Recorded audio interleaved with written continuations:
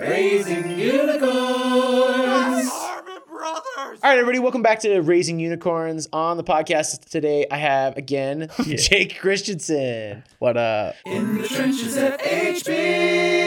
I think we're most known for like our sales, like the funny sales side of things. Is like we're really persuasive, we're really like funny. But I think sometimes a big component that people overlook is the product itself and how we utilize it in advertising. So I'll give you like an example, and I'd love to hear your thoughts on some of this if you have an example of this. I remember we wrote this ad for a company called Camp Chef. They had a smoker grill. It's kind of like a pellet grill, kind of like a Traeger, that it was called the Woodwind Grill. We knew going into this ad we needed to really simplify where we were filming it and not spend a lot of money on like the big spectacle of like what we filmed, because we needed to do most of our creative energy and focus had to be on the product itself. And then we had like a big debate of whether the product itself was the actual grill or the food coming off the grill, and we're like, it's probably 75% the food coming off the grill, 25% the actual product itself.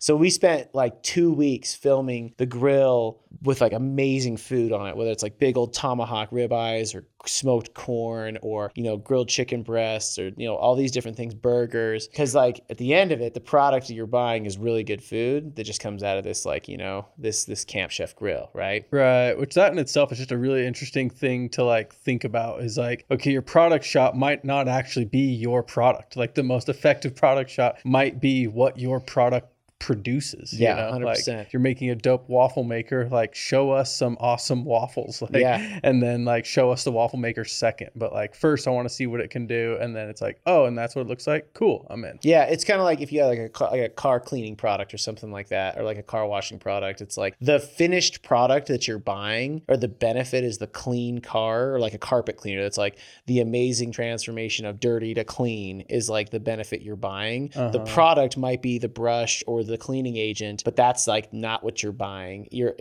really trying to get buying the end result, which is the clean carpet. So you want to make sure the product is what they're buying, right? Like for instance, like a Go Treads, which is a client we did a campaign for, where it's like this kind of traction device. You get stuck in the snow, you get out of the snow, or by putting this underneath, it basically acts as like something that gives it additional traction to get out of sand or mud or whatever. I'm like, you can't be like, hey, your car's free now. It's like you actually have to show it in action and be like, that's the benefit. You're gone, and you can see it like actually moving where it was stuck previously. So oftentimes it is, you know what I mean? Yeah. So that is just something interesting to think about when you're coming up with product shots. Is like, is it more important to show what your product does or to show the product itself? And it's just such an interesting thing to like think about with all the different products and everything like that. I think the litmus test for that is what is the biggest value it gives, you know, back. Because like with Chapbooks, when we did that campaign back in the day, the biggest value wasn't necessarily the book. It was that you could get the book without added extra time, and it simplified everything. So it gave you time back. That was what it gave to the moms, is like, you can get this thing that you already feel guilty about without spending more time. Right. And then there's cute memories you have in there. But a lot of it was around, you can do this without taxing your time more, and you can get the benefit while not losing more time. We tried to show our crazy life while still having these great photo books, because it didn't make her life more complicated. Yeah, it's just interesting because I think you have to figure out what you want to spend your time filming. You know what I mean?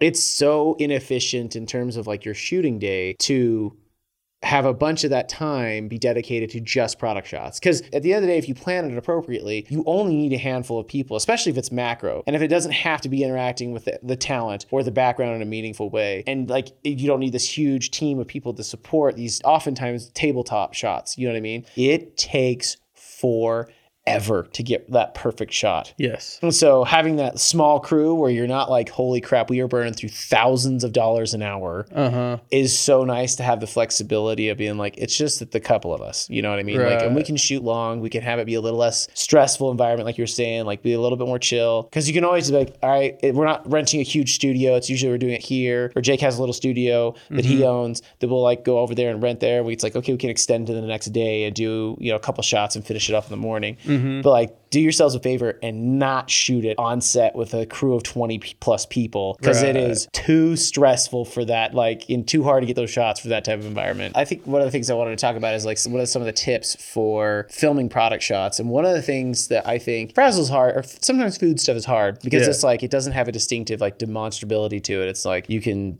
direct someone to have like a really blown away face when they're like, this is so amazing. But like then there's other products where it's like you want to showcase the product in action the best way possible, right? And so you want to show it in an interesting visual way that makes it like really like kind of highlight its very best attributes or how good it is at a given task, right? Right. I think that's one thing we always try and think about is like, what's an extreme example of how we can show the strengths of this product? And I think that's an interesting way to like a torture test or like for instance, like Fiberfix chucking it off of a cliff, you know, to tell like how strong is it? You know what I mean? Yes. And then like we had like there's one shot in particular we got where there's a macro shot. It wasn't actually on the car. We did a huge. It's like one of those like road barrier blocks of like concrete that weigh like a ton. It's like a ton or two, or it's like 2 tons, I think is what it is. But we actually had to drill a pipe into it and like cement it in, and then we did some Fiberfix and actually physically dropped it on it so it could have the impact we needed to like have like the actual impact from real weight hitting the ground on this bend of a pipe that was held together. These 2 pipes were held together by Fiberfix to like showcase it. Right. So we did it for real. This is probably actually in many ways more heavy than the Geo Metro that we had because that thing didn't have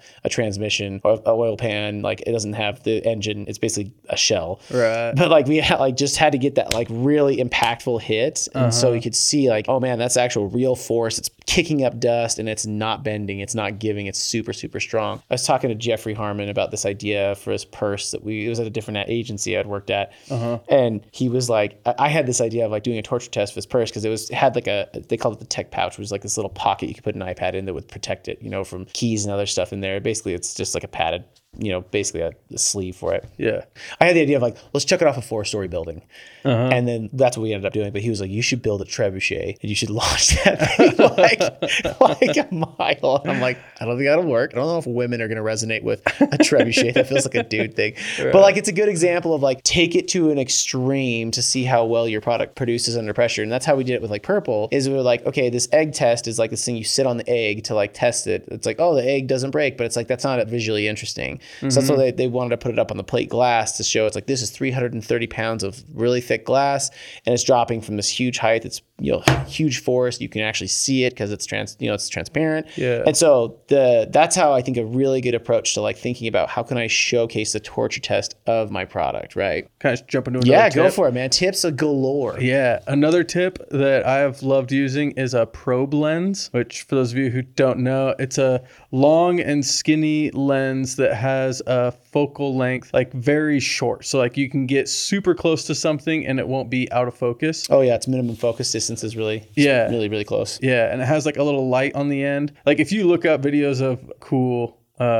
probe lens videos on YouTube, there's so many and they're so fun to watch. Like they're so rad. But it's like Honey, I Shrunk the Kids where you're just like on this way tiny scale you don't usually see. Yeah, and it makes the little details of your product just really pop. I remember we did a shoot for Kizik that was similar to the Frazzle one. It was at the same place. It was in my studio. We were getting some product shots with a probe lens and we got this idea for one where we had like the shoe spinning with like fishing line running through it so that to hold it up, and then we had it on a white backdrop so that you couldn't see like you didn't even have to VFX out the string because you couldn't see it the way that we had it lit, and then we had the probe lens going. We had the shoe slowly spinning, and as it came to the flat side of the shoe, we went in with the probe lens towards it, and then as it continued to spin towards like the wider side of the shoe or the toe side of the shoe, we would back away. So the probe lens was kind of staying roughly the same distance from it the whole time, and it looked so cool.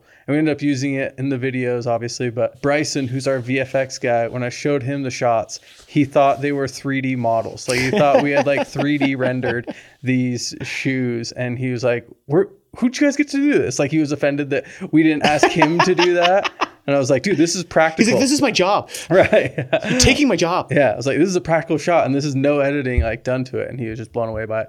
But that's just one instance of one of the many times that the probe lens has just impressed me so much. Yeah. Probe lens it has a unique perspective on stuff that looks like it is in that uncanny valley of like, wait, is this real? Like, I think this is real. All the physics look way too good and everything looks so real, but it's like because it gives you a weird, everything is in focus, like very shallow, like close or very, very close stuff is in focus on a macro scale that you're like, whoa, I've never seen that before. Cause you guys can't like focus that way. Right. Yeah. So it's pretty crazy. But if you do use it, it's going to take a ton of light because I think at the minimum or max aperture is like f8, right? It's pretty stop down. So if you use it, be prepared to rent a ton of lights. Especially if you're shooting in high frame rate at the same time. Yeah. That'll really... It's like a double whammy because high frame rate, even like on a wide open lens, also takes a ton of like light. And so if you're doing it with a probe lens, it takes 2 tons of light, you know? Yeah. So one of the things that we've done that's been very, very helpful is product shots is being able to, like I said, going into the studio is very, very helpful. And sometimes having a background or a white background is really easy to do. When we've had places where like, man, we really need this to be in the environment. It needs to be in this cabin we filmed at, or in this really cool this cool bathroom that has, you know, marble countertops and like, you know, backdrops to it or walls to it.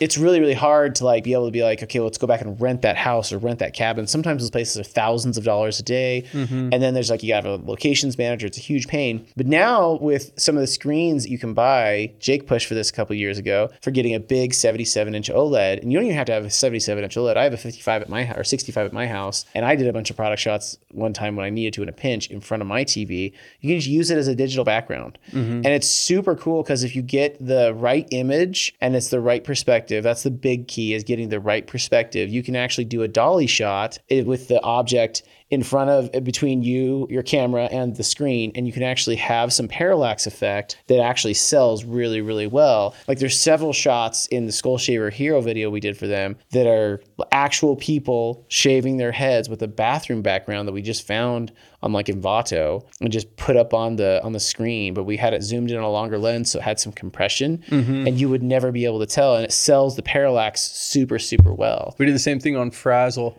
And in order to sell the parallax, we brought in our own sand. And so we had Frazzles like sitting in the sand, and then we had a beach and ocean on the TV behind it. And you know, we got sand that matched the same color as the sand in the video, and you couldn't tell where our sand ended and the sand in the video began. Yeah, we did the same thing with Kodiak cakes. We did a bunch of shots of food because food, again, is so temperamental, and to be inside of a very expensive cabin doing food shots is so expensive. It just stresses me out. And also, like, I feel like you make compromised decisions when you're in those environments because you're like, I gotta stay on my shooting schedule. I got a first AD breathing down my neck. Right. I also want to make sure I don't miss other things for the client and give them the maximum value. I mean, in the grand scheme of things, it is so much cheaper even to buy like the nicest, biggest OLED, like, because I think they max out at 77 inches, and it's like, you know, it might be what, $3,500 or something like that. But like, if you're gonna use this on an ongoing basis for product shots, it pays for itself so fast because of the cost of renting a house on the lowest side, at least in our market,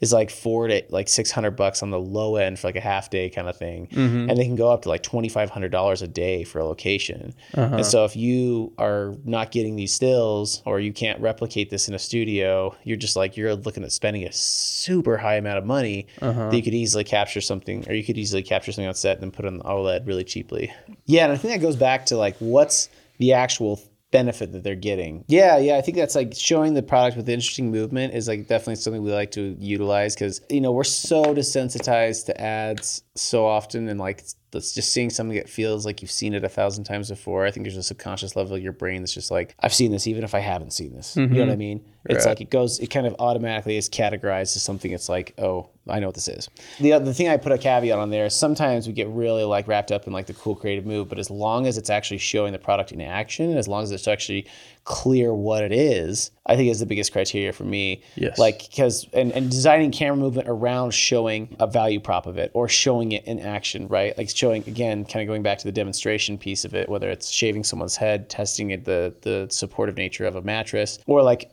for Kodiak cakes, we did a similar movement. We did that arc movement, and we wanted to show the versatility of their waffles and what they can, all the different ways you can serve them, whether it's with peanut butter or with like, you know, strawberries and cream, or whether it's with Greek yogurt, or whether it's chicken and waffles. We wanted to show all those different use cases in a looping ad that had like all these different toppings kind of being drizzled on top and making it look really beautiful. But like, you can do all sorts of things with this food, and it's very versatile. So like designing camera movement around like showcasing a big element of the product is a big thing. I think it kind of motivates the cool factor, but also like is a twofer. It's like kind of when we would always talk about joking downstream, it's like the joke actually hits a value prop. It's like the camera movement and the way we're shooting it actually shows a value prop with the product. So. Cool, man. This is the best stuff. This is like the fun stuff I think Jake and I like live for, because like it's like the most fun part about filming is like using film to like bring something to life in a different way that you couldn't otherwise. And I would say if you have like the time and budget, try a stupid product shot. Like just